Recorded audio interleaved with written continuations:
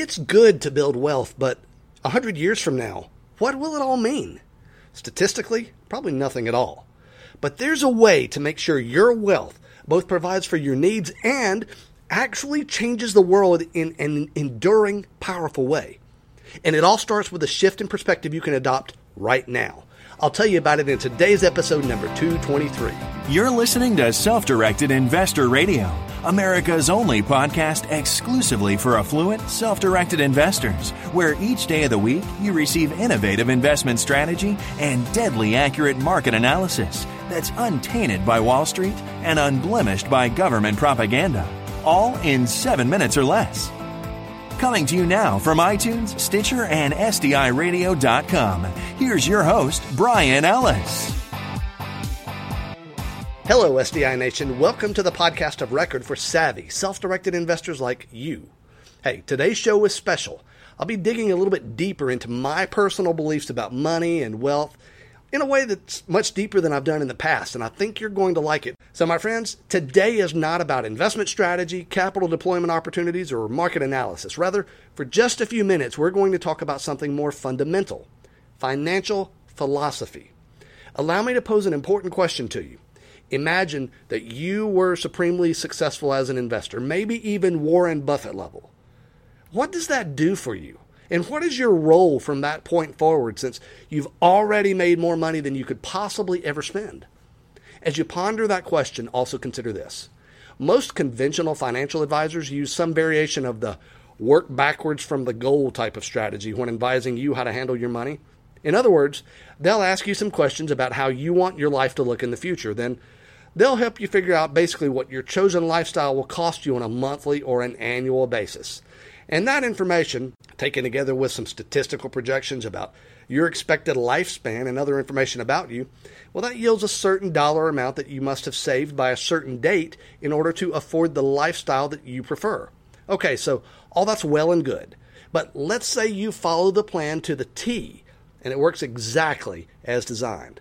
What have you really accomplished?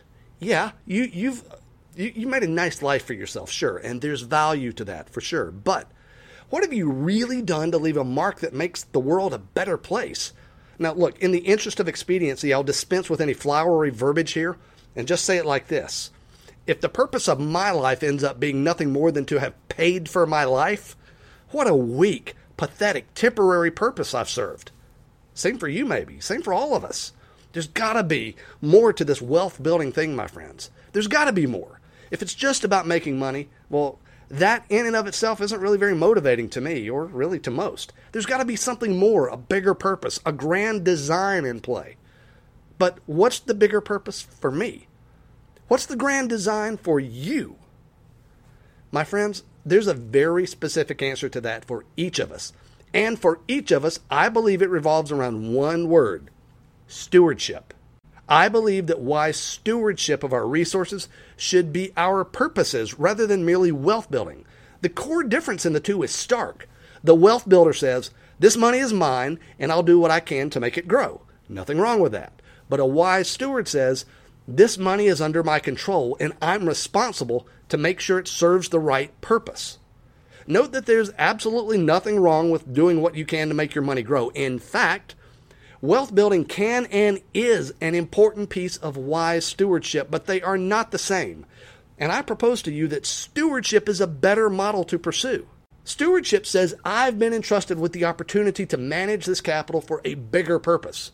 If I'm a wise steward of resources, that means that my needs or preferences may not always be the first consideration in how money is used, managed, or invested. Look, wise stewardship requires that I have a perspective far beyond myself, possibly even multiple generations into the future. You know, an ancient proverb that's always resonated strongly with me says that wise people leave an inheritance for their children's children. That's their grandchildren. This suggests to me that maybe I'm not being very wise unless I'm carefully considering 3 entire generations: my own, that of my children, and that of my future grandchildren. That's a big, broad perspective, but I think it goes farther than that. Imagine this. Imagine you've built an amazing investment portfolio of cash-flowing real estate, private notes, and other such high-value assets. Furthermore, you do this inside of a Roth IRA, so it's all totally tax-free. And then something unfortunate happens. You very unexpectedly meet your life's end, leaving that IRA to your spouse or children or grandchildren. What will they do with it? Invariably, somebody is going to have to make decisions about how to handle those assets and that account.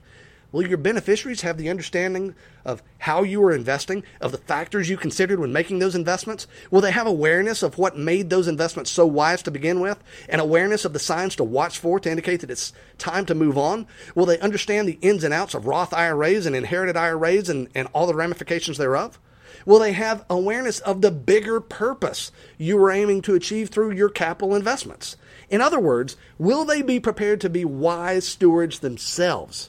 Or will the portfolio you've built be turned over to professional, quote unquote, financial advisors who, for all their training, quite probably have practically zero understanding or perspective about real estate or other non-Wall Street types of investments? Because if that's what happens, folks, your portfolio will be liquidated quickly and quite probably for far less than it's worth.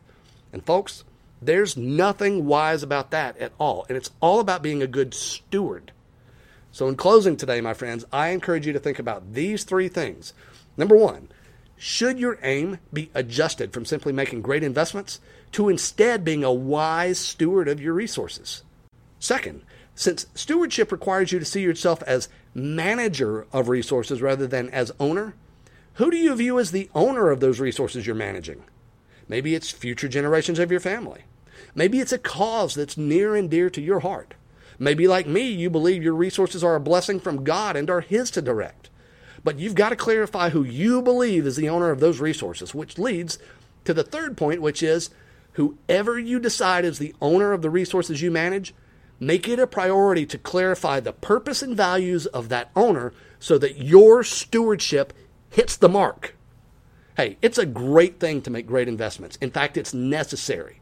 But so much more rewarding, more deeply fulfilling is for investing to be a subset of your greater role, to be a wise steward over the resources with which you've been entrusted for a purpose much grander than mere provision of your own needs. There's beauty here, my friends. And through it all, it remains a very good thing for you to invest wisely today and live well forever. Thank you for listening to Self-Directed Investor Radio with Brian Ellis. Don't miss a single episode. Be sure to subscribe to Self-Directed Investor Radio right now on iTunes, on Stitcher, and at SDIRadio.com. Your feedback is always welcomed via email at feedback@SDIRadio.com. This show is for entertainment purposes only and is not intended as legal or professional advice for your situation.